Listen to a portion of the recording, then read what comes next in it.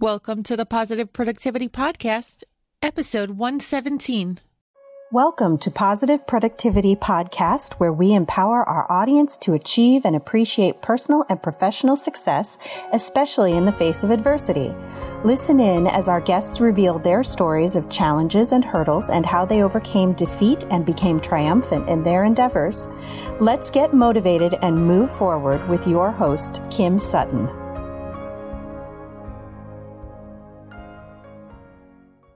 I want you to take a few moments to reflect upon the passwords that you use for anything that you do online. Think about your email and your banking, any of the tools that you use for your business, the passwords that you use to log in to pay your credit card bills, all of the above. Are these passwords things such as your anniversary date, the names of your children, the year that you were born, or anything sort of obvious like that? If so, today I want to challenge you to make your passwords powerful.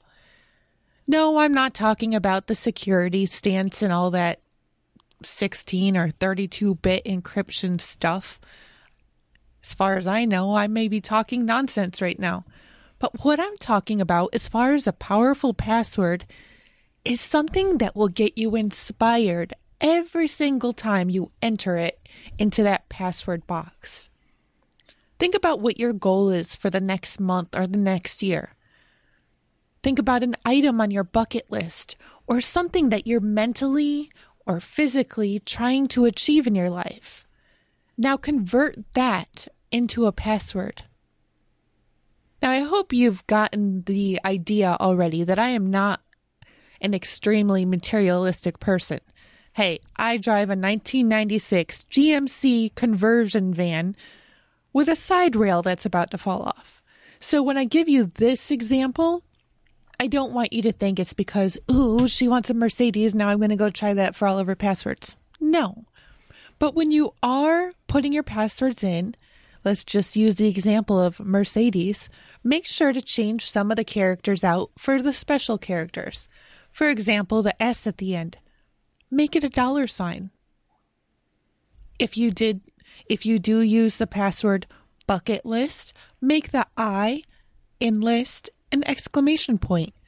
Do a little bit of extra special as far as character goes when you're putting these passwords in to make sure that they're not so easily discovered by bots and hackers.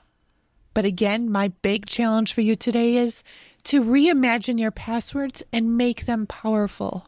Make them inspiring, encouraging, and make them something that will make you want to take immediate action every time you enter them into the password field. With this said, go forth and have a positive and productive day. Hey there, this is Kim Sutton, host of the Positive Productivity Podcast, and I just want to take a quick moment to thank you for listening to this episode. If you enjoyed it and were inspired, I would love to hear your feedback. Please take a moment or two and visit the podcast on iTunes, Stitcher, iHeartRadio, or on my website at thekimsutton.com to leave your rating or review. I'd also like to invite you to join the Positive Productivity Book Club and to find out more about my coaching packages by visiting thekimsutton.com. Until the next episode, I hope you have a positive and productive day.